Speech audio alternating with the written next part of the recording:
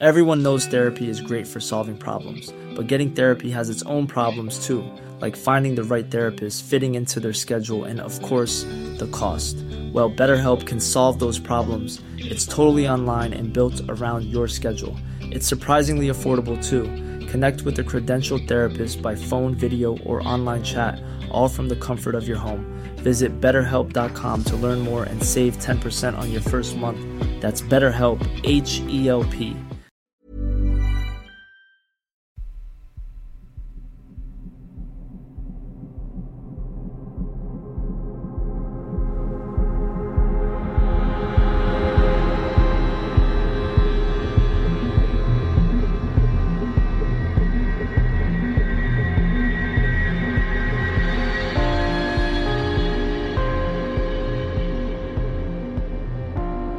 Hello and welcome to mini episode 109 of Real Life Ghost Stories, and I have 6 spooky stories for you today, and the last story comes from the 15th of March 2021, and story number 1 comes from Vincent. When I was 12 years old, my father passed away suddenly from a heart attack in his sleep. This was not his first heart attack, but his 4th. My father usually never worked late, but that night was different. He came home at roughly 11 o'clock. Me, being only 12, had a typical bedtime that was enforced every night by my mother, and I usually did not put up a fight about it. But that night I vigorously refused to go to sleep and waited on the steps by the front door in order to greet my father and say goodnight. To this day, I don't know why I just had to wait for him, but I'm glad I did, considering what happened. Before any of this happened, I never had any experiences with spirits or the paranormal, nor did I really even think about it. But only a few weeks after my father's passing, that quickly changed. It started with small things: smelling my father's cigar smoke while in my room, shadows out of the corner of my eye, footsteps in the hall pacing back and forth from my room to my mother's. I was never afraid. I never felt any ill will from the experiences.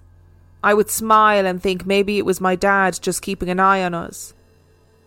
This notion would quickly change on the night that I decided to try and talk with what had been lurking in the shadows of my room.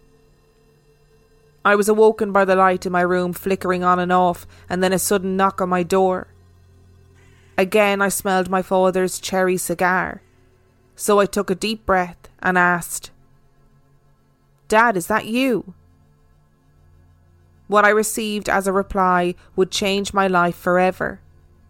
As soon as I finished asking my question, I felt the mood and atmosphere of my room change. The room became darker, and a heaviness suffocated any type of hope I had that it was my father that I was reaching out to. The silence was terrifying, but not nearly as horrific as the voice that broke it. I felt a hand on my shoulder, and in my left ear it spoke to me in a deep and sinister growl.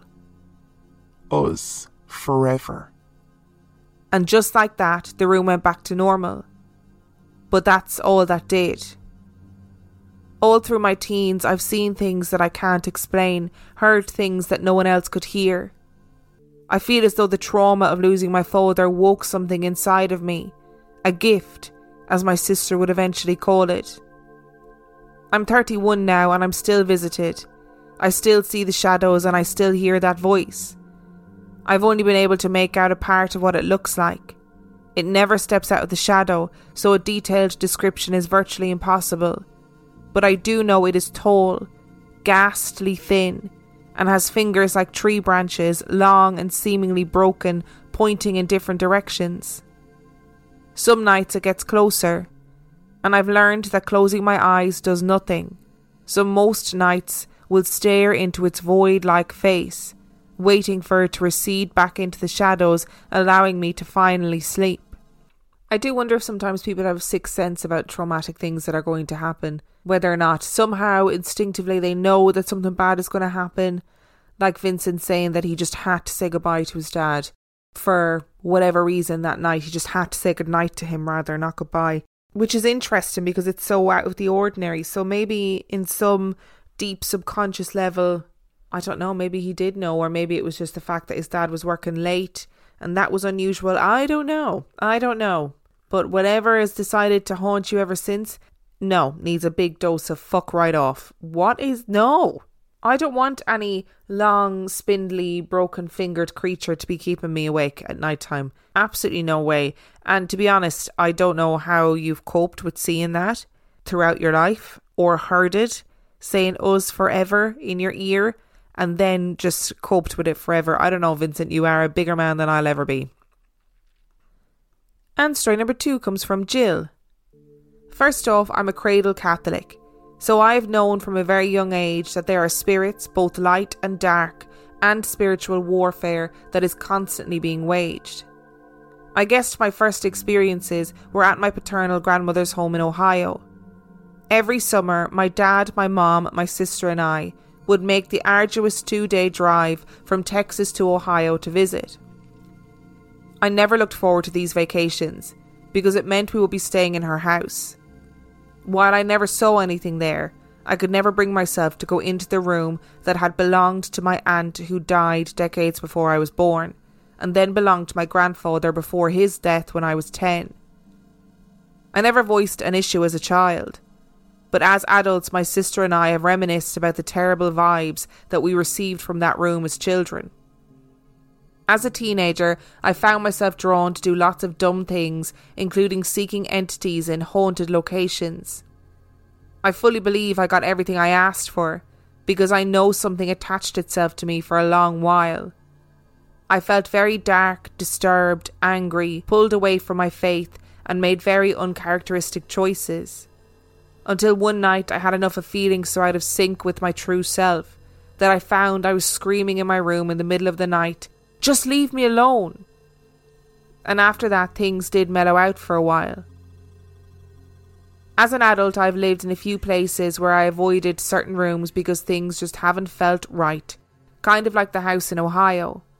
But my current residence really takes the cake. My husband, my 2 sons and I have lived in this house now for 9 years. It was built in the early 2000s, so the house itself doesn't really have a history. But I'm unsure of the story of the land we occupy in central Texas. I didn't really notice anything in the house till my youngest son started to seem to be interacting with something I couldn't see when he was close to a year old. He would stop and glance oddly into empty rooms and wave and say hi to the wall over my shoulder while sitting in the recliner with me at night time. Since then he has been diagnosed with autism, but he is not prone to blank stares and for a very long time was non-verbal, with the exceptions of the hi in the general direction of the wall. We've had the traditional baby toy play a song in the middle of the night and specific floorboards creaking when everyone is firmly planted in bed. It wasn't just my son and I having experiences at that house. My mom was watching my youngest one day while the rest of us went to a football game. This was during his non-verbal time. My mother texted me asking where I was. Puzzled, I replied that I was still at the game. She then replied, "Well, who just yelled, 'Mother,' at me in your voice then?" I had no answer. Most events are now contained in the master bathroom.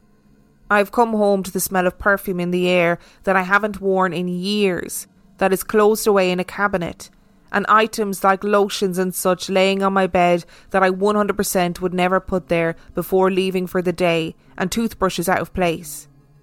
I have watched bottles of shampoo and other toiletries shake for no reason before my eyes. The craziest thing, though, centres around my autistic son's toothbrush. As a mom, I know every sound in my house.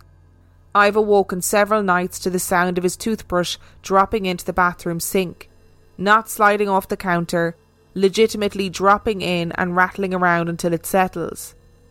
There is no way from where his toothbrush is stored that this could happen, unless it is purposefully dropped. It is not a member of my family because everyone is in their place, and they would have to pass me in bed to get to the bathroom. We don't communicate with it, because like I said, I'm no stranger to the realness of demons pretending to be one thing and then ruining your life. Plus my husband is terrified by anything supernatural, so as of now we are just coexisting without acknowledging. But I can't help but feel that it's reading over my shoulder. I wonder if it's reading over your shoulder and going, hang on a second, that's absolutely not what happened. She is lying. None of that is true. Absolutely not. I don't know what a cradle Catholic means, by the way. Does that mean you were born into a Catholic family? I presume so. I presume that just means that you were raised Catholic. It's such a funny thing, isn't it, when you know exactly what a sound is in your house, even if it seems to be an obscure sound like a toothbrush falling into the sink or whatever. You get so used to your own house that you are really aware of exactly what every single sound is. And I think, do you know what? I think coexisting is probably a good idea. Just if it's not something that you're comfortable with, just ignoring it, coexisting, recognizing it's there, but not acknowledging it. I think that's probably the best way to deal with these things. Everyone knows therapy is great for solving problems, but getting therapy has its own problems too, like finding the right therapist, fitting into their schedule, and of course, the cost. Well, BetterHelp can solve those problems. It's totally online and built around your schedule. It's surprisingly affordable too. Connect with a credentialed therapist by phone, video, or online chat, all from the comfort of your home. Visit BetterHelp.com to learn more and save 10% on your first month. That's BetterHelp, H-E-L-P. I'm Sandra, and I'm just the professional your small business was looking for. But you didn't hire me because you didn't use LinkedIn Jobs. LinkedIn has professionals you can't find anywhere else, including those who aren't actively looking for a new job, but might be open to the perfect role, like me. In a given month, over 70% of LinkedIn users don't visit other leading job sites. So if you're not looking on LinkedIn, you'll miss out on great candidates like Sandra. Start hiring professionals like a professional. Post your free job on linkedin.com/people today. And story number 3 comes from Charlene. When my kids were young, my husband and I lived in an old house built in pre-war time. It used to be a boarding house when it was first built, so it had seen a lot of life and a lot of people passing through. From moving in, the house had a heavy feeling to it, something you couldn't quite put your finger on. At first, nothing out of the ordinary happened, and then gradually we began to hear bumps in the front bedroom, like footsteps of someone wearing heavy boots that you could hear walking above your head in the living room. My husband worked nights, so I often had the bed and the house to myself and the kids. But then my eldest son, who was 6 at the time, started asking to come and sleep with me. He said he could see a tall shadow man wearing a hat and big coat and big boots outside his bedroom at night, standing in the doorway.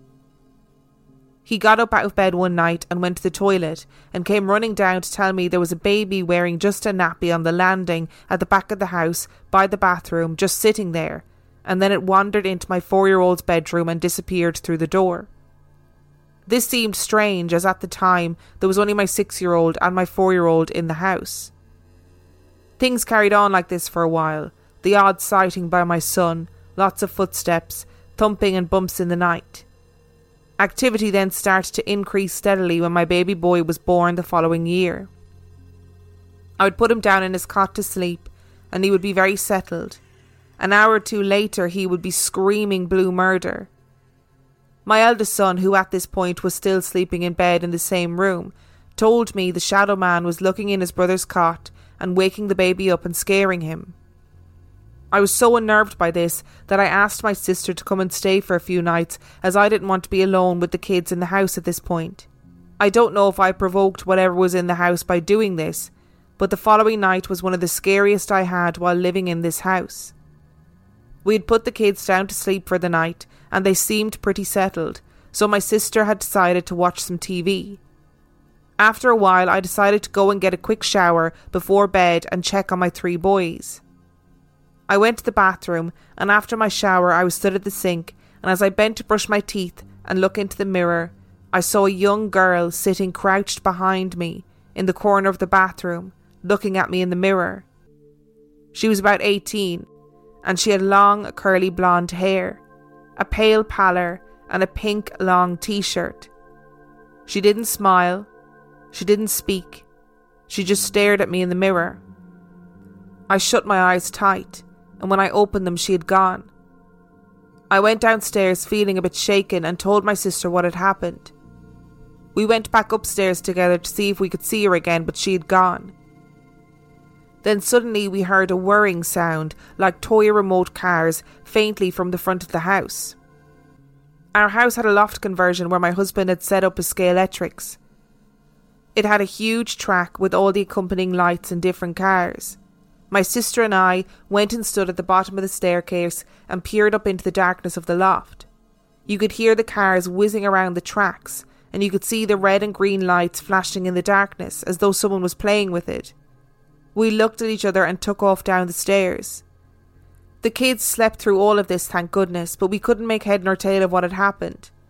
We talked it through, and eventually we decided to try and get some sleep, and I went to my room with my eldest son and the baby, and my sister and my middle son were in the other 2 bedrooms. Sometime in the night I heard a huge crash downstairs and woke up with a start. I could hear what sounded like someone loudly crashing and banging pots and saucepans around my kitchen and slamming cupboards really hard. I thought someone had broken in. Heart racing, I jumped out of bed and met my sister in the hallway, who had heard it too and woken up, and we went to investigate together.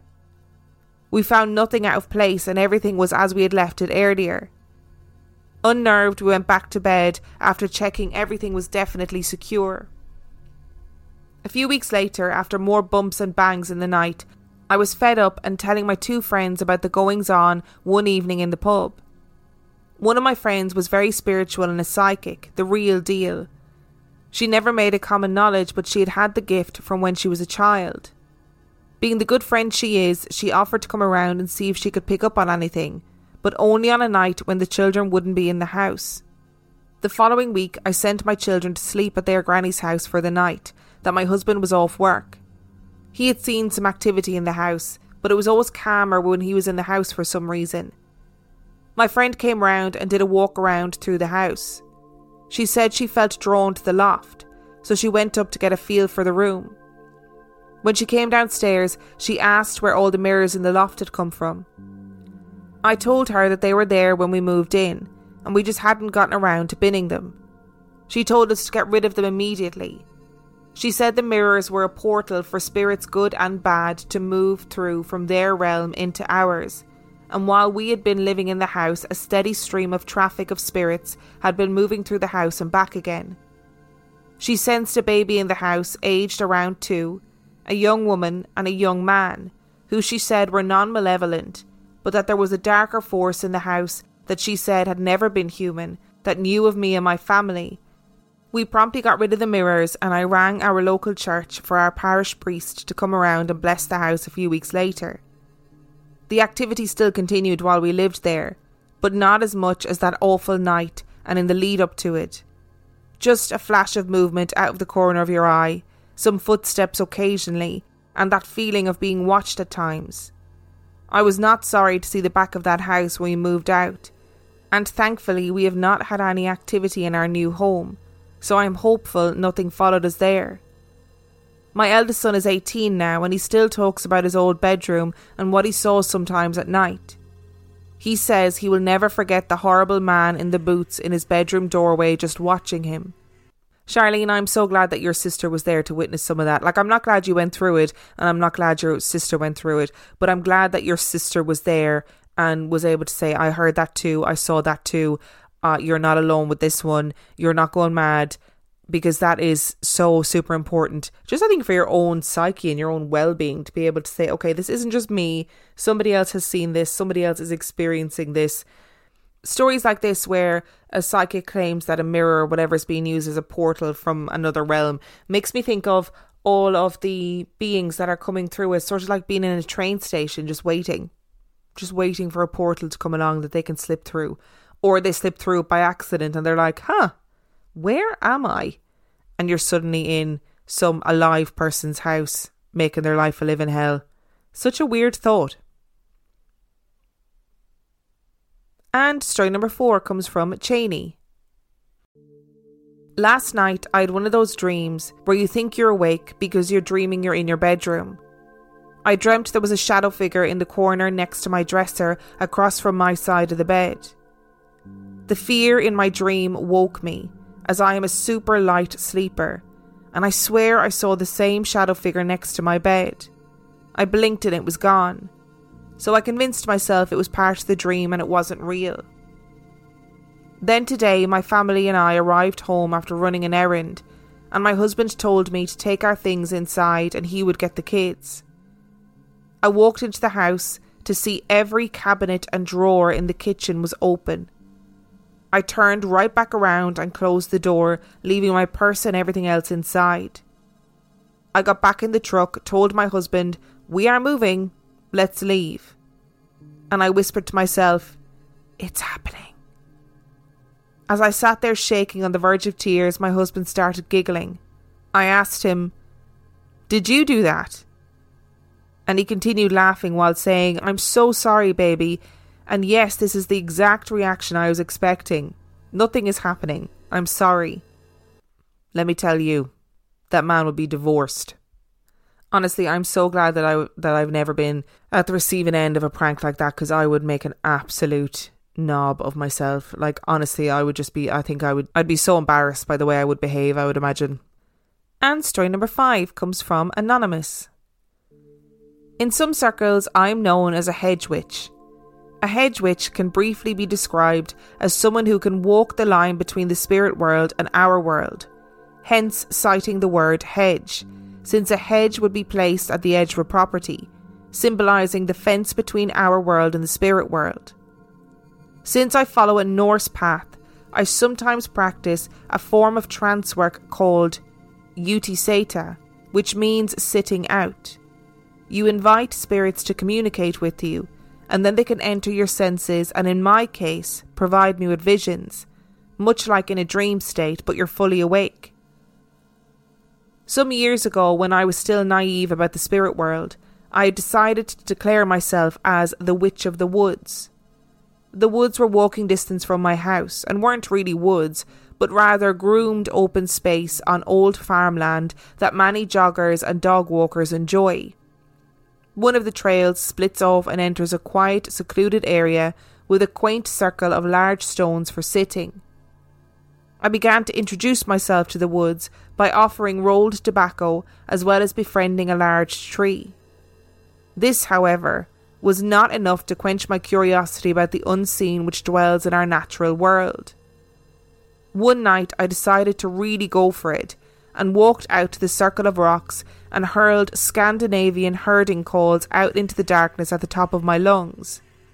Wine was involved, and I felt like the whole open space was on edge, listening intently as I belted out these herding calls in an open invitation to the spirits.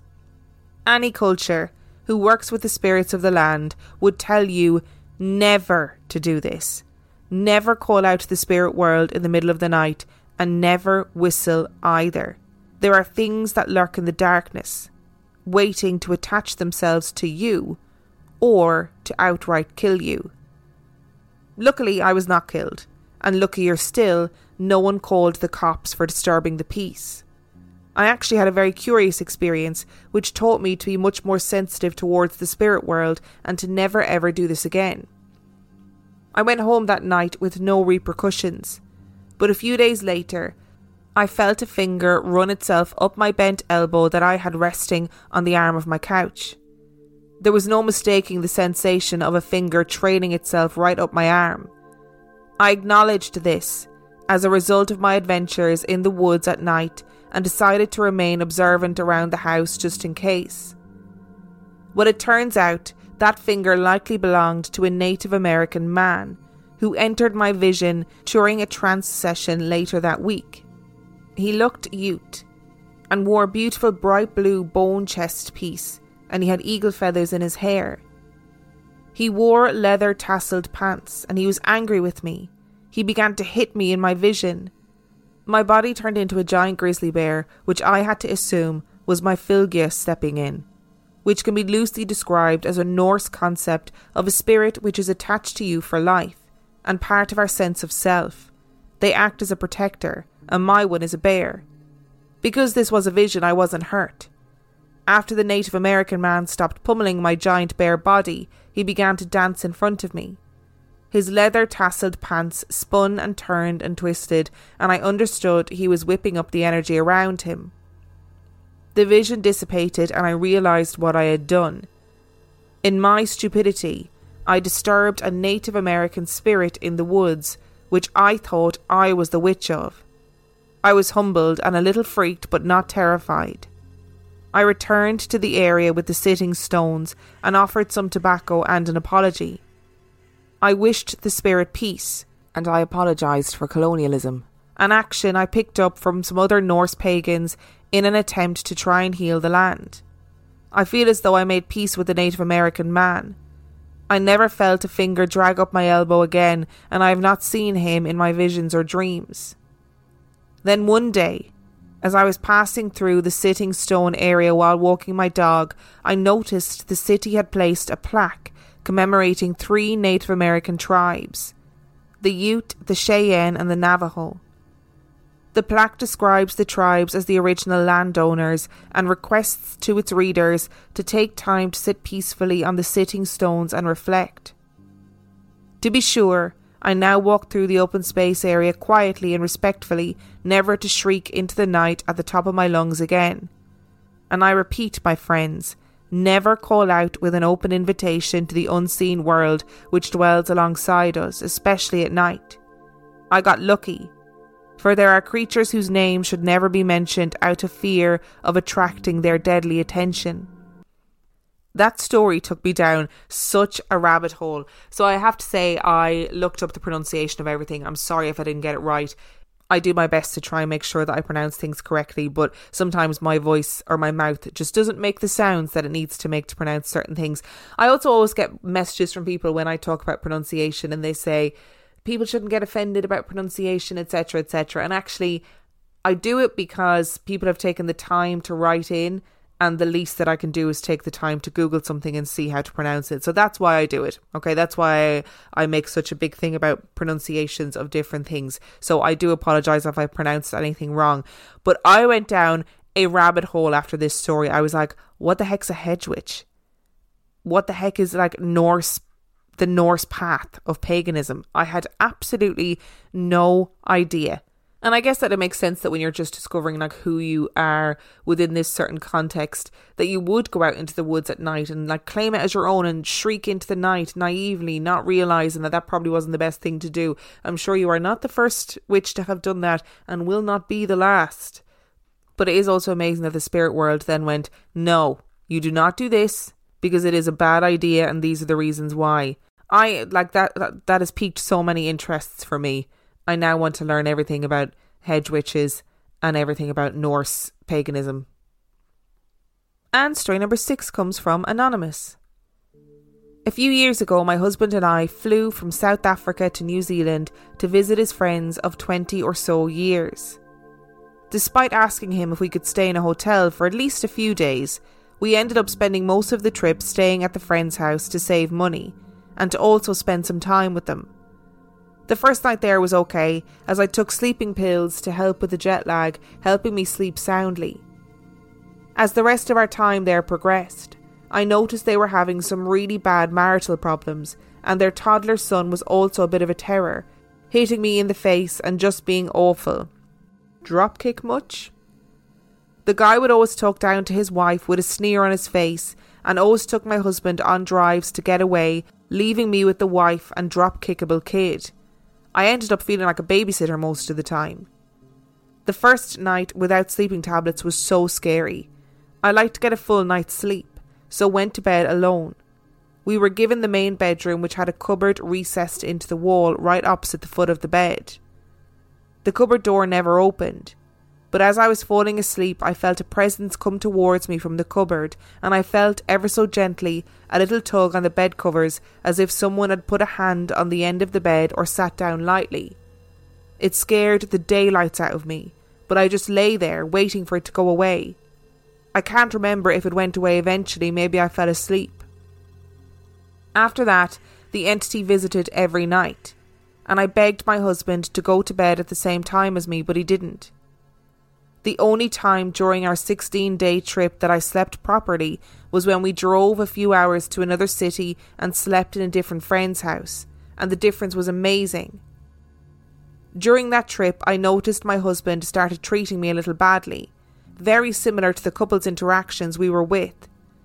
It, or part of it, must have latched onto us because for about 2 months after we left, his behaviour was terrible. I ended up telling the woman that she either needed to leave or get a priest to bless the family and the house, and I'm not sure if she did. My question is this: did this entity arise from the marital troubles, or was it always in the home and caused the troubles? So I always wonder if bad energy causes these sort of manifestations. That if this man who was treating his wife badly was just not a nice man, and therefore there was a lot of negative energy in the home. And children mimic the behaviour of their parents, so it doesn't surprise me that he was, or that the child was behaving badly, especially if they're in that kind of environment.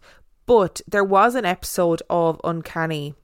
It's case number 6, the Brooklyn Poltergeist, where it's actually quite a similar story, but a girl moves into a house and the man who is living in the house with his wife or his partner is behaving quite badly, and then there's all this negative energy and then stuff starts happening. So it's definitely worth a listen. So it's case 6 of the podcast Uncanny.